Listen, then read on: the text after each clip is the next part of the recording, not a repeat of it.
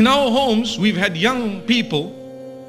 We've tried our best not to give them devices up to a certain age. Have you noticed that age is becoming less and less, younger and younger? Because it's the reality on the ground. They say, but I don't exist. I don't have a phone. But when you give them a phone, it's like you're on edge always. You want to see, what are you doing? How can you spy on me? Mom, you don't trust me. You know what? I trust you so much, but I don't trust Shaitan. I don't trust Shaitan, but I trust you so much.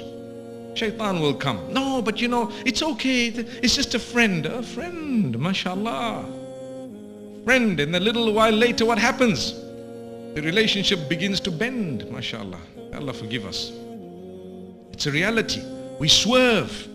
So to be able to guide and speak to your children and keep a connection with your family and your friends and have decent friends is how you shall face reality. That's how you face reality.